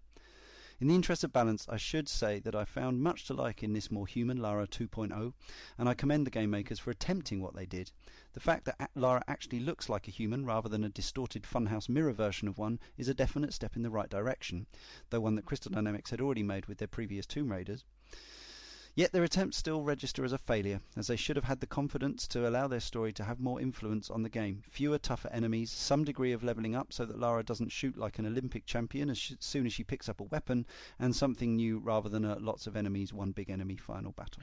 Yeah, one of the things I think they tried to do and didn't come across, once you get past the first kill, you do a little bit of platforming, then you get to a section where you're pinned down and have to kill two guys and it goes slow motion. And I don't know if you guys remember, her aim in that scene is actually quite terrible, because I think they're trying to convey the fact that she's still internally trying to come to terms with what she's about to do and has to do, right, which is kill to survive. Yeah. But the trouble is, after that, it really doesn't continue. I suppose you could say that they try and carry on through the game's leveling mechanics. If you look at one of the trees that you level up, where you slowly become better at killing, to be fair, I suppose it's going on the fact that the first one was hard, but after that it starts to get easier, kind of thing. But I don't know whether that comes across very well, and probably not. You can see this from two ways. I mean, there's a huge brushstroke, and that is being that, as you know, once Lara has made her first kill, that she develops and desensitizes to the action, or to what she's doing as a character, and over the course of the game, time you get to the very end, she has turned into the character that we know from the rest of the franchise that has happened. And that's just one huge brushstroke. I don't think it particularly works well, and to me, this game's all over the place with this aspect. And we've talked about this on the Uncharted show about Nathan Drake as a lovable, likable character, but really is a mass murderer at heart. And bravo for Crystal Dynamics to try to tackle this with the beginning kind of hour or so of the game. But the first hour is just so odd compared to the rest of the game. It's all over the place. So, but from multiple points. I mean, one from the gameplay point of view, and you could argue that pretty much what you do in the first hour of the game is push forward, and a few quick time button presses, and it's very cinematic and it's very intense, and you do feel like she's in peril multiple times. But then you get the other aspects, which they seem to want to, her first kill isn't a human, her first kill is a deer, and she's completely freaked out by this moment that she has to shoot a deer, but 12 hours later on, you've become this absolutely psycho mass murderer who's now absolutely proficient with every single weapon known to man. And it's just, like I said, the brushstroke is far too much. I think, whether this game would work where you only had a dozen people to kill, I think that would be very interesting. But I don't, from a massive AAA standpoint, I think they just looked at what Uncharted did and went, well, that got away with it, but then Uncharted didn't really tackle what they were tackling at the very start of the game.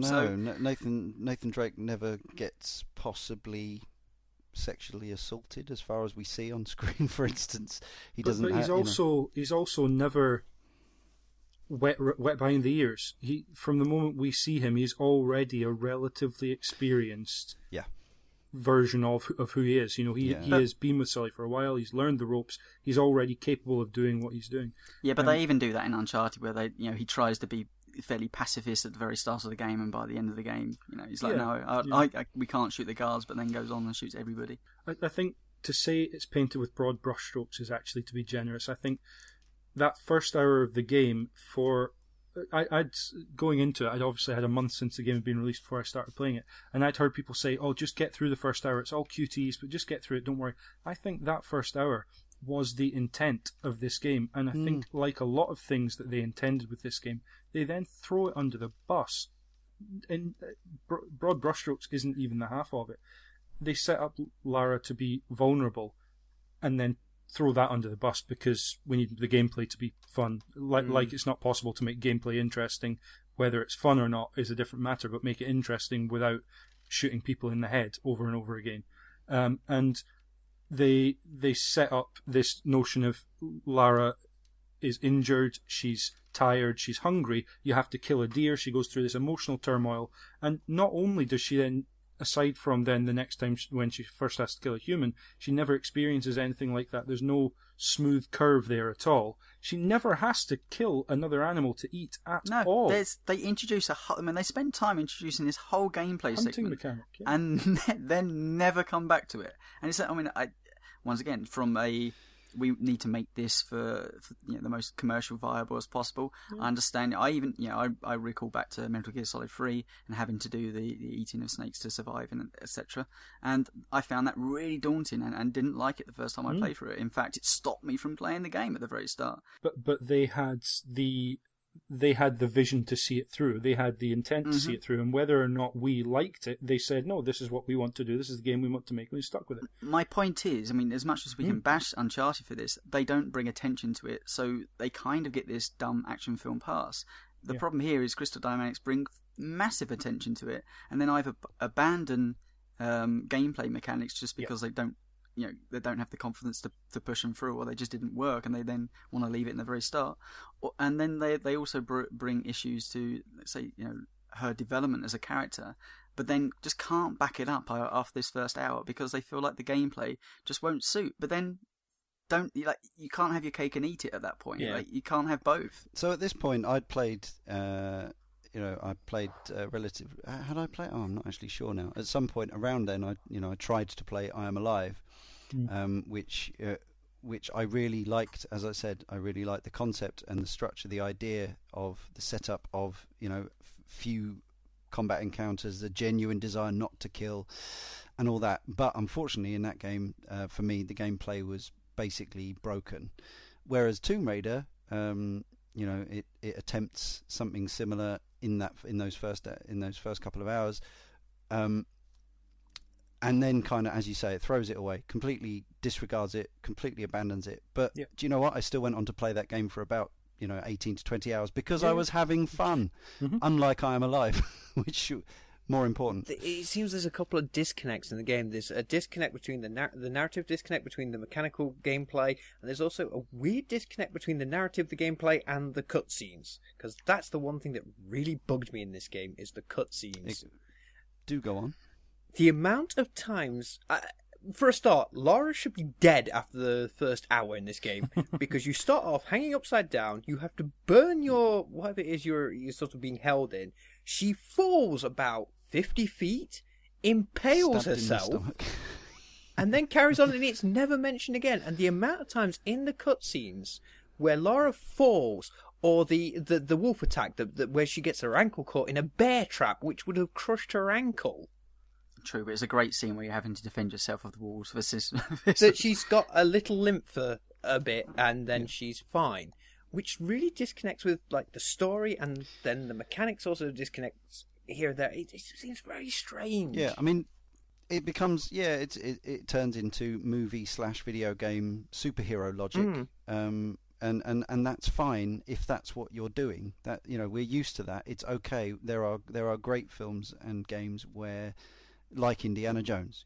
Indiana Jones is superhuman. He's the reason people love him so much is because, unlike sort of predecessor heroes, he was fallible and he made mistakes and he got things wrong and he still bumbled his way through. That's and Harrison Ford was fucking amazing.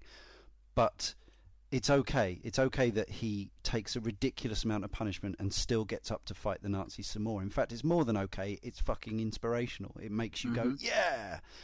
But there are scary bits in the indie movies, but it's always kind of camp. It's kind of silly. But that opening scene, the opening section that you just mentioned, Neil, with the being stabbed through the stomach, and of course the assault by the cult member. Whether you read it as a potential sexual assault or not, I certainly do.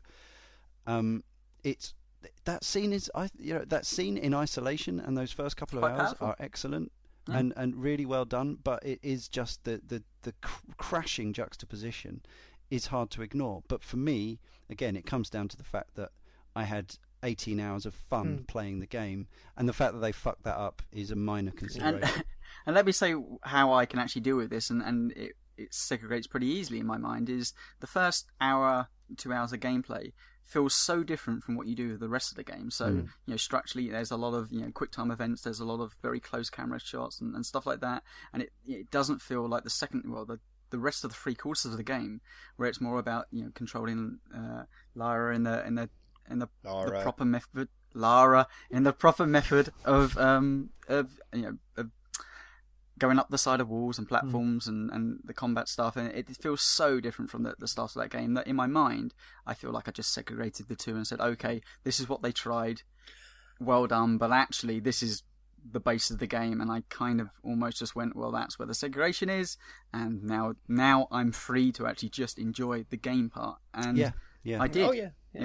The game. Yeah, that's exactly how I feel about it.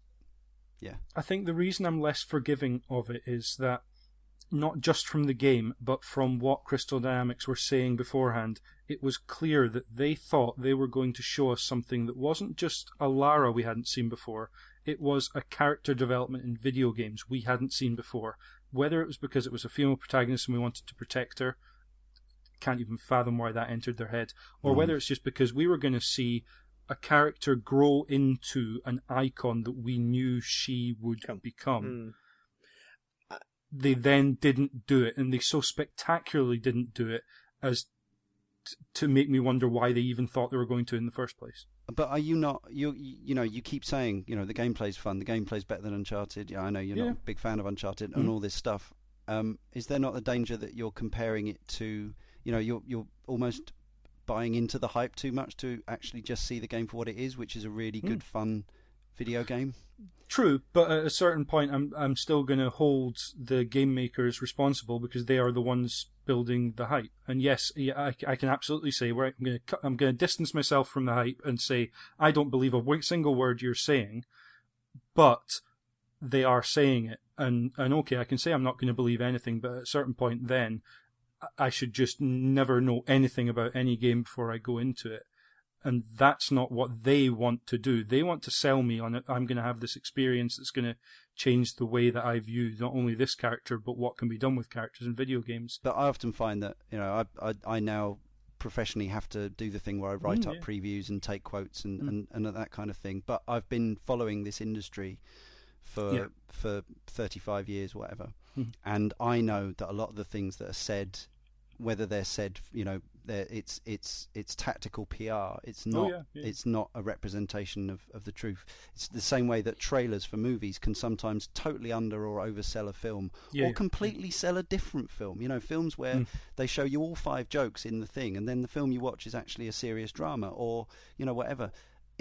It can really serve you as a gamer. Serve one as a gamer. I keep saying you as if you, James, can really serve one when consuming media to, if not put all that out of your head, but reset your thinking when you've actually got the finished product in you. Because it does sound like you enjoyed a lot about this game, but it seems like your problem is based on pre-release flannel, which is, I find irrelevant once I'm playing the game. That's all then couched in the fact that there was a clear intention in the game. There was a lot of setup in the game that I didn't feel was followed through on.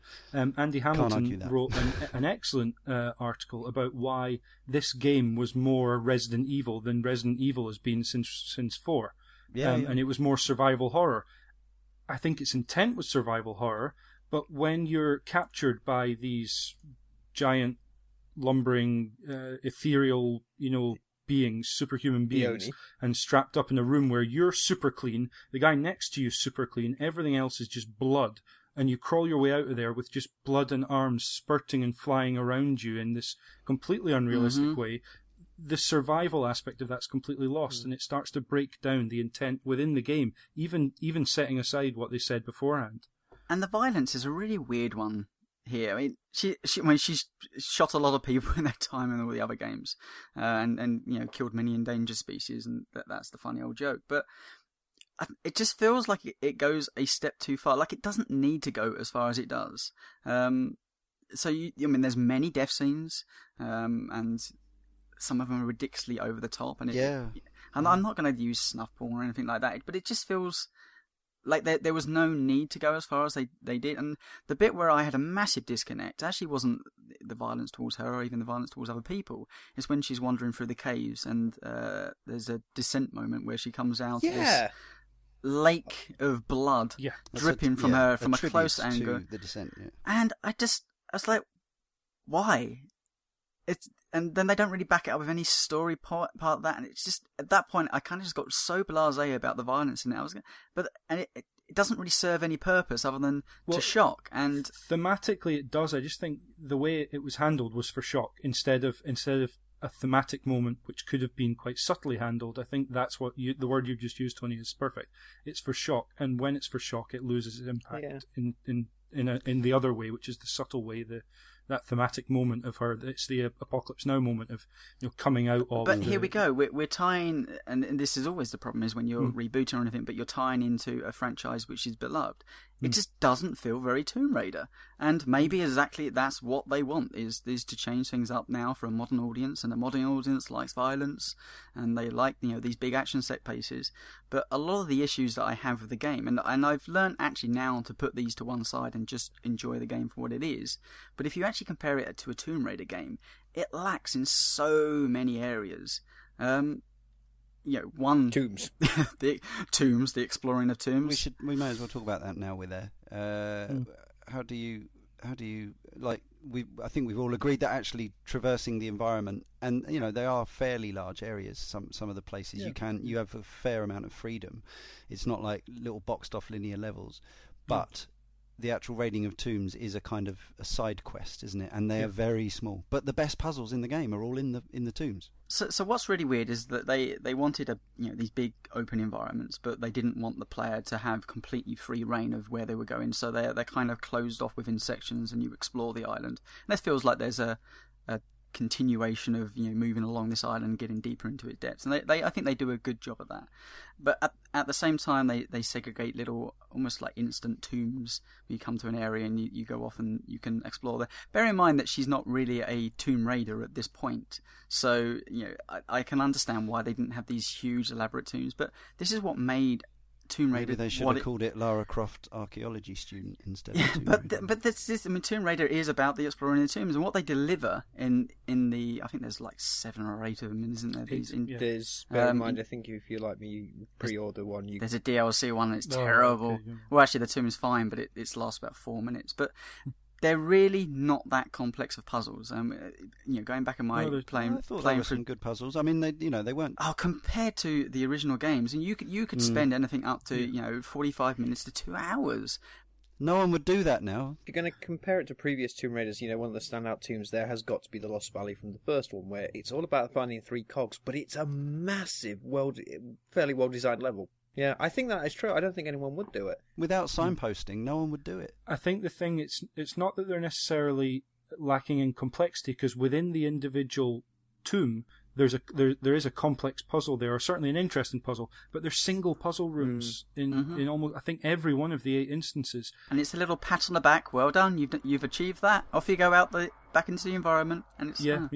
You come to the room, see the campfire, and from the campfire you can generally see where you need to get to, and it may be a multi-stage puzzle, but it's a single puzzle to solve to get through it. So it doesn't feel as far-reaching and as vast, and it doesn't feel like a significant part of the game, even though individually I absolutely agree the tombs are great little puzzles. There are a couple of them in the game. The first one you have to do, I think, is mandatory, or it certainly invites you to go in there. And the second one is you have to rescue, I think it's 3 or 4 of your crewmates from a cage, and that's got a certain puzzle aspect to it that's similar to the tombs, and they work well as well. But the way that I think, and this is what baffles me, is that obviously there's a lot of combat in that, and as we talked now, the combat is really fun. But I went back for this show. When I finished the game, I didn't go back and get all the collectibles. I know, Leon, I think you did get all the collectibles. I didn't get all of them, but I did keep going back. I kept hopping back into it just because it was so much fun to be in, play around. The last couple of nights just exploring the island and as a New Game Plus, and what they do as a New Game Plus is it's almost the Tomb Raider that I wanted, because they open up the island. You can go anywhere you want within this island because you've unlocked all the areas, and there's normally maybe 1 or 2 bad guys left in the environment, but you could be like these huge outdoor environments and just not see anybody. And there's tons of collectibles across the place, and whether you like those or not, but they serve a really interesting purpose here. Certainly in the way that I was playing it, I would stop, I would look at the map, I would see where the collectible was, and then I'd spend about 15 minutes getting up to up to this really high precipice, trying to get that collectible, get that, and then go to the next one on the map, totally, yeah. And then realise that it's all the way down on the bottom corner there. Spend another 10-15 minutes traversing your way down, and I was going, you know what? This is exactly what I wanted from this Tomb Raider game. Totally. I wanted, to be told to go there and use these big island, exploring the experience, and come across 1 or 2 people and the kills to actually have some meaning. I certainly went back into it and looked for some collectibles. I ran out of steam on that. I'd already done the 8 tombs during the playthrough. I just happened to, whenever I had the chance to explore around, I found them. But I hadn't done a lot of the collectibles, and a lot of the areas, there are area-specific, slightly cryptic collectibles that you're not really sure what you're looking for. One of them things called ghosts. There's some that are little pendants hung from the trees, that kind Eggs. of thing. Yeah. And I went back, and I probably for about an hour after I'd finished the game was going around just collecting all these different things, and I did run out of steam on it a bit. But what really struck me was the level design. I think that actually makes the traversal what it is. The level design is really, really clever, because it always feels like, even though this area seems quite big, it's not necessarily vast. Not when you compare it to something like Far Cry 3, which has a lot of similar sort of ideals placed upon traversal and freedom to do what you want. But the way they design the level, there's one where you go through, well, actually quite often, you go through in the story in a linear fashion, but then when you come back to it, because of events in the story, it's changed. And you start to get a feel for how they actually put the level together and what's possible and where you can go and what you can do. And it really struck me that there's something really smart they've done in the level design, just in terms of using the equipment and where you can go and understanding what you can do without needing everything you can grab onto to be painted certain areas you need to burn to bring them down, or I mean, there's a great ability you have with the bow and arrow that you can tie that onto different parts of wood, so you can fire it up to designated areas, I grant you, but then that takes ropes away from another area, so you kind of you're locked away from one bit and you have to traverse across, and some really clever stuff. And they don't they funnel you down in the main storyline away from that stuff, and then just open up this huge world for you to explore. And I'm thinking, well, I think maybe they could have made a more interesting game. But here is my ultimate problem, and this is where we should get onto the gameplay. Is I really, really enjoyed playing Tomb Raider, and I really enjoyed the combat. And to me, it was where Naughty Dog got the storyline right. I always felt that the combat just wasn't quite there for whatever reason. They tried it 3 times, and it always felt at odds. And I like Batman like everyone does, but I just feel like this, just the traversal aspects, the getting automatic getting behind cover. She's silky smooth. the bow and arrow and the silent kills. You know, if you wanted to go and get their guns blazing, you could. I mean, sometimes it was a little bit hard, but if you wanted to take the silent route, you could. I felt like there was a real, lots of opportunities to get up high, take people down the aisle. Yeah, it's just, or flexible. You could just almost wander through levels and get to the exit. Like that, sometimes I tried that and it failed spectacularly, and everybody came for me. But I felt like that was an option. It was just, me having to watch routes. But other times I just, got the shotgun and blasted through and took cover, and all those aspects seemed to come together in a real fluid fashion. The AI, not brilliant, but it was really fun. Yeah, red barrels everywhere, and that's it. For its flaws in terms of narrative and characterization, it's a video game that is really good fun. Now, I know some games give us everything or nearly everything. We could mention The Last of Us at this point. Let's just keep lasting. Yeah, I mean, I'm fine with that. More people should play it. But let's bring in our regular correspondent Derek Ritchie at this point, because he speaks to this. He says, "This is by far and away my favourite game of the year so far, something that is all down to how much fun I had playing the title. I can fully appreciate that the development of Lara is stilted. I can see that the supporting cast is given short shrift and fail to really create any connection with you, and that the story is very standard in both its overall arc and execution. I can even appreciate that many will feel that the core focus of exploring tombs hardly exists. Quite frankly, I do not care at all. None of that mattered to me. I loved the exploration of the island, hunting out the hidden treasures and navigating from area to area. It was such a stunning place to wander around and get myself lost in, with changes in style really helping to provide a sense of place." Yeah, I would say it's a very geologically diverse island for such a small place, but works really well. "I enjoyed the core loop of looking, discovering and combat that they managed to expertly pace out during the game's runtime. Quite simply, it was just fun, and at points dazzling in its scope. And while it was ostensibly a game in many ways, it never felt overly cliched or tonally out of step with itself. Everything flowed naturally to me.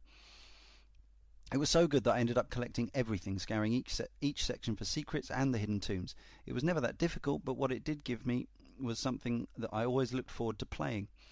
I was impressed at how graphically stunning it was as well, considering the age of the hardware it was running on. I don't know what console he played it on.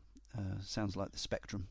I honestly never expected those sort of visuals was possible on consoles nearly 10 years old. It also does make me wonder how much a narrative can impact how the game is enjoyed, and how much perception plays into expectations, James. For many, this deviates from what Tomb Raider should be, and they suffered disappointment and possible resentment through that. Likewise, with a more serious tone, the failure to craft an impactful story may detract from the gameplay for others, as they see little reason to persevere with a relatively two-dimensional character portrayal. I was able to happily sail past both simply due to the amount of enjoyment I was getting, but I can see why others could have far more of an issue with what is being presented. There have been other games this year with far more involving characters and story, but I never had anywhere near as much fun playing them as I did this. For them, I played them just to get to the story parts at points, to forward the tale. This, Tomb Raider, I played because I enjoyed the whole package, a very rare thing these days." I think it's interesting, and it probably points to what he's saying, that he says that it never felt overly cliched or tonally out of step with itself, but he's already, to me, in his first paragraph, that was the one bit of his that I disagreed with, yeah. Everything else says that the story is very standard. Well, that probably means that in some way it's cliched. And that Lara's development is stilted. Well, that's exactly why it's tonally out of step with itself to me. So it may not felt that way to him, but that's exactly why it was those things to me. And yes, I absolutely accept that expectation weighs heavily on games like this. But I challenge anyone to go into any game with zero expectations, because why would you be playing a game if you had no expectations, because you wouldn't have known anything about it? So it's, anything. I absolutely concede that I had great fun with the combat. The traversal was excellent, and I thought that, as I've said, the level design is one of the best games I can remember ever having played in terms of level design. Effusive. How did you feel about the set pieces as well? I know some people feel like it's they're not overly pleased about the way the industry's going, almost like just press forward to win. But I thought it done some of the cutscene, not even cutscenes, are they? But some of the in-game action scenes where you have little control but things are happening around you, I thought was spectacular. That was almost exactly what I was going to move on to. I thought the QTEs, from hearing people talk about QTEs, that puts me on edge, because inevitably I fail those 2 or 3 times, and then I start getting, not frustrated, but just start thinking, well, why is this here? If I'm going to fail at it, and it's demanding that I get better, not at the game, just at this QTE. And I never felt that was a problem at all. I think I failed that infamous confrontation moment where a gun is pulled on you and Lara kills her first human being. I failed that QTE the first time round, but I understood that I was caught up in the moment, missed the QTE prompt, got it the second time round, it was fine.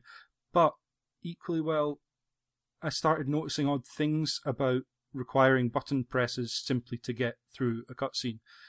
Which was when you're sliding down the river and there's those wooden barriers in the way. The shot, yeah. I was about to say... I didn't fail them, but it automatically pulled up crosshairs. When I know fine well if I pull my left trigger, I pull up crosshairs. And I actually checked that the second time around. I'm like, why is it automatically pulling up crosshairs? If it's just to make it easier because apparently I can't understand that I need to, set my aim on my shotgun before I pull the trigger. Why is it there? Why isn't it just a cutscene? And it does a criminal thing to me for a game that gives you new pieces of equipment all the way through and gives you little tutorials that aren't the most clever I've ever seen, but are pretty well handled. They don't pull you out of the game by saying, do this to carry on. It does, a little bit. There's prompts telling you how to use various pieces of equipment, and that you can, as Tony said, use your bow to connect rope bridges and that sort of thing. One moment you break back into the ship that you crashed into the island in. You have a moment where a character, for some reason, needs to die, despite the fact Lara has more than proved that she could take all of these people out and get away with him. But he needed his moment to... It was the noble sacrifice. Yeah. 5 he minutes needed his moment to give Lara reason to go after these guys. Fair enough. She's just got this rope climber, which is basically a handheld sort of winch. Where such fun, though. Great fun. Absolutely great fun. And you've used it once before to pull a heavy box down to open up the new section of the ship you need to get into. And as you are going through an incredibly high-stakes, tense, fast escape from a ship, you hook onto a rope and you think, yeah, this is where I'm going to use this new piece of equipment to get off. Push X to continue. I sat for 5 minutes looking at that screen wondering why I wasn't getting caught by anyone behind me. Yeah. Why'd you put a tutorial in the middle of a key-paced scene? That was just a bad place to put it. It just... It was a bit mad, wasn't it? Yeah, but I can't understand it. The skyship collapsing as you're wandering your way through it. Brilliant. Just absolutely. Spectacular. What else? One I think was a really delicately handled one is the climbing of the aerial at the close to the start of the game, because once again you're seeing and there's a real sense of pride as Lara. And she manages to get to the top of the aerial, and I don't know about on the consoles, but on the PC, I was like, good God, that looks incredible. I was left like, how the hell is she going to get down from there? The second time around watching that, if you actually watch her, you see how tentative she is doing that, which just builds into that sensation of, oh God. You got the plane crashes, it's tumbling down behind you, and you just narrowly escape out the way. I mean, it's all very Uncharted, and for some people, I can understand why they don't like the influences there being in their Tomb Raider game. But if you're gonna do it, I felt like they outdid Uncharted in many of those set pieces, and that's a bold thing to say, because many people would class that as all but a classic. And Lara leaping from whatever to whatever, spire to spire, ledge to ledge. They've got it right. She doesn't look like she's jerking or floating like Drake. Not incredibly smooth animation. And that's obviously difficult, because there's a lot of games where it looks slightly iffy, like Infamous and things like that. Whereas in this, and very seldom died through anything other than your own fault, and and the game just carries on just like that, doesn't it? You don't. Yeah, I mean, to compare it, I mean, a lot of people like the traversal in Assassin's Creed, and I do, but frequently you can see the transitions between running and climbing, and you can see the jerk as Ezio or whoever the protagonist in whichever particular Assassin's Creed it might be adjusts themselves to make a jump that you're trying to make, or jumps in completely the wrong direction. Yeah. And that's a massively open world, so it's got its own challenges. Whereas this is a little bit more sort of reined in terms of its scope, in terms of any one area. But the animation, absolutely wonderful. Yeah, really is. We should probably save any further thoughts we have for our own summaries. Yeah. Time is moving on. There's a lot of Tomb Raider to talk about. We're not ruling out ever coming back to another Tomb Raider game, as I say, and tackling it separately, but we might not. So we thought we'd better talk about the whole thing. Gambit. It's always Gamut. Gamut. It's always frustrating because there's always more to say. I did want to talk about the development of Lara herself. Toby Gard. Starting with an Indiana Jones man and then creating this Laura Kruth character, South American woman, based somewhat inspired by 80s, 90s pop artist Nene Cherry. Anyway, it's all there on the internet. There's a real rich history to the character, so yeah, look into it. It's great. Yeah, I mean, normally the glib thing is because Toby Gard, and there was another guy who used to get regularly interviewed about Tomb Raider, but I can't even remember his name now because Toby Gard just kind of became the figurehead. But he certainly was the one most responsible, I believe, for designing the character. But it's the old glib quote about, well, we just wanted to, we didn't want to look at a man's ass or we didn't want players perhaps to look at a man's ass for all their hours. But I'm not even sure that was ever something that was ever said with any seriousness. Or I think it was like we've done this interview 4,000 times now.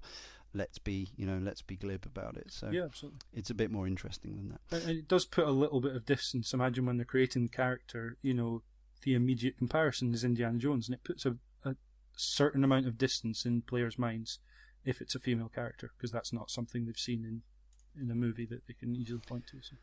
Yeah, and yes, the new Lara just has a slightly different look. She's still, facially, her face is based on a model by the name of Megan Farquhar. Her face isn't that of Camilla Luddington, although I believe her physique is as well as her voice. She did the mocap. She's still obviously conventionally beautiful, but she isn't quite so ludicrously Barbie doll as she used to be, and I think that's probably a good thing. She looks like a real human being, albeit a very attractive one. 3-word reviews in the usual order. So James, me, Neil, and then Tony. Yeah. Pietrick says Uncharted on PC. Andrew Hogg says One Puzzle Tombs. Steve Robinson says reboot done right. The Sniper Gecko, not enough exploration. Sharon Shaw says slimy yet satisfying. David Forrest, many late nights. Akila Edwards, bloody, brutal, badass. PG Tip 77, slow starter, yawn. Oh, yawn. I'm thinking of yawn should be another banned word. Yes. Tatsun says horrific Lara deaths. Vimesy74 says better without guns. Jamie Henry says still killing wildlife. Coffee Jesus, didn't sell enough. David Stretch, best Uncharted ever. Daniel Millwood, I believe, sent in about 7. He really didn't seem to like this game very much. They were all negative, but in the end he plumped for a missed opportunity. Matt Dillon, quick time events. Paul Eccles, Drake with breasts. Marcus Registradus, not Bioshock Infinite.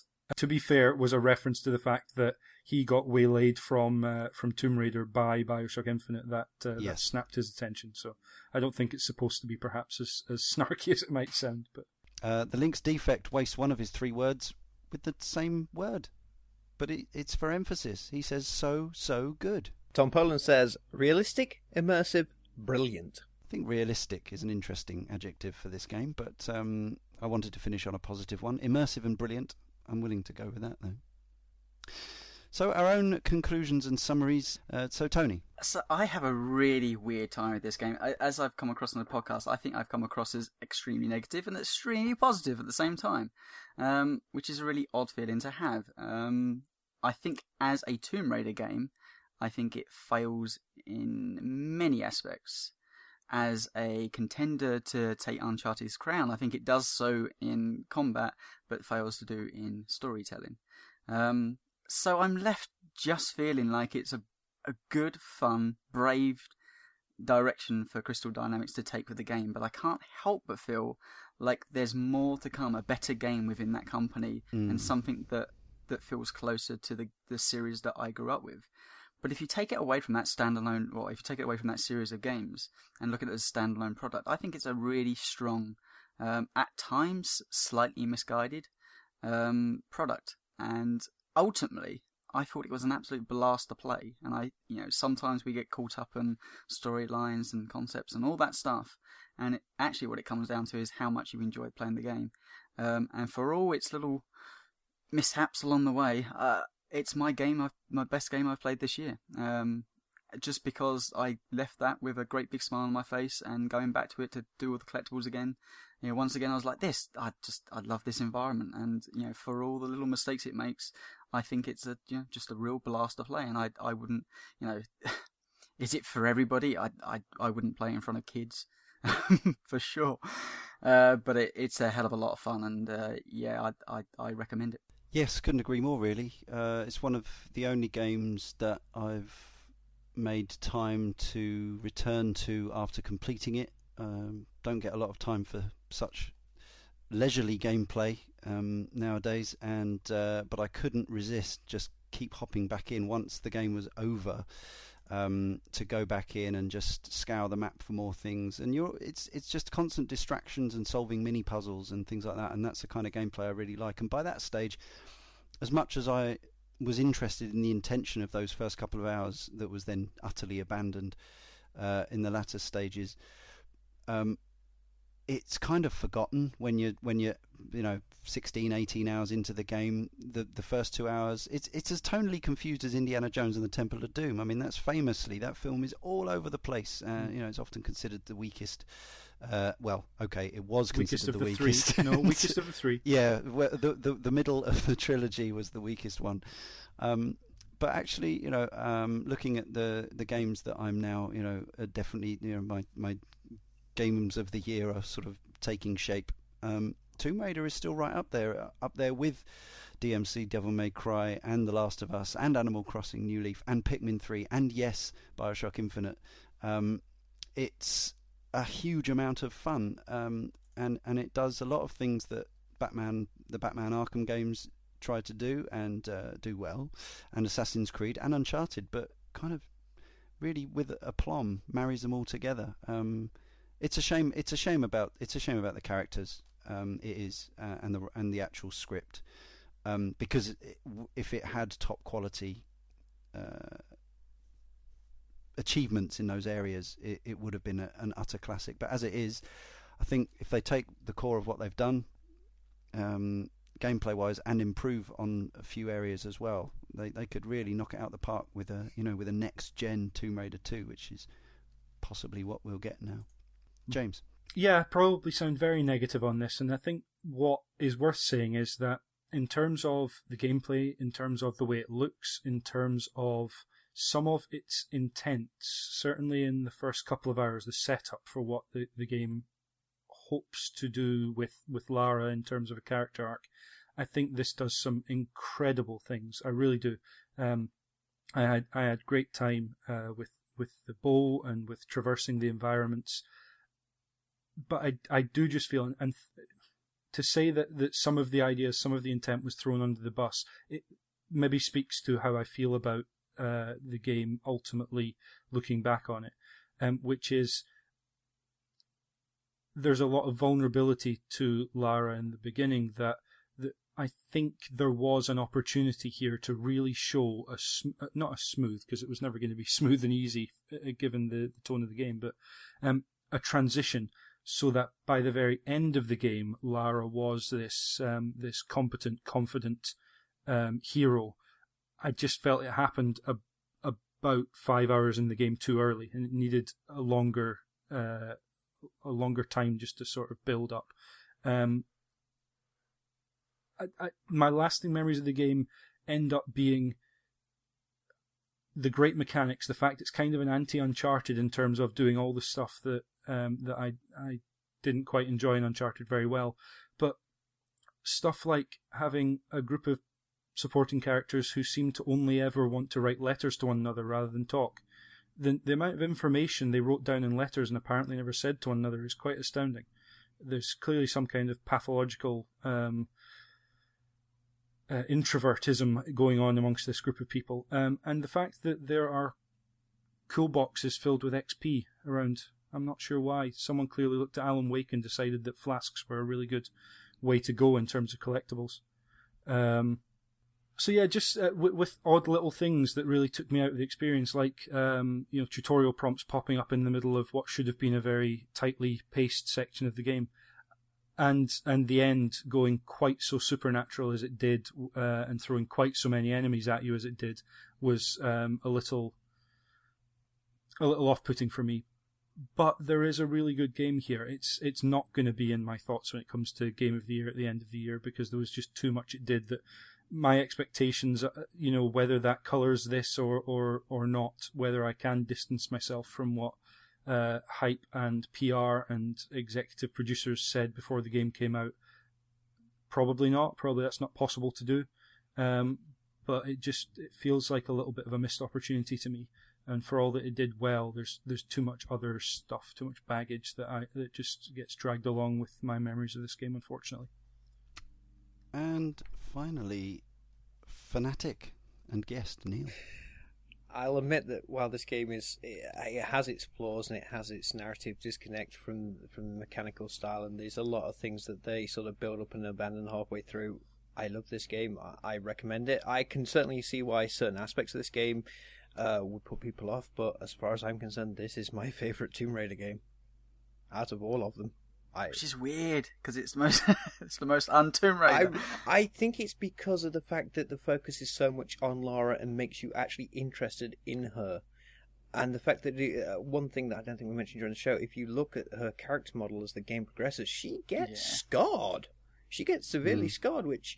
Clothes rip and tear, and it's not something you're used to seeing from a Tomb Raider. Yeah, it's not in that sense, but you're not used to seeing in a Tomb Raider game where she has been sort of the superhero. Where she feels more human than she has done before, and I found that interesting. But I freely admit there's certain parts that I didn't enjoy, but this really is my favourite one so far, and I think it also shows a lot of promise of where they can take this game in the future. To make this even longer, but it was funny when I went back to Underworld, because I thought I'll play a bit of that just for comparison's sake. And one of the first things you do is jump on the ledge, and she does this like backflip handstand type move, and I was like, kind of a bit silly. And I was like, that just looks really wrong now. Like I'm so used to the new version of her that to see her do these acrobatics and stuff just felt so at odds with the character that I've kind of like. It's very odd.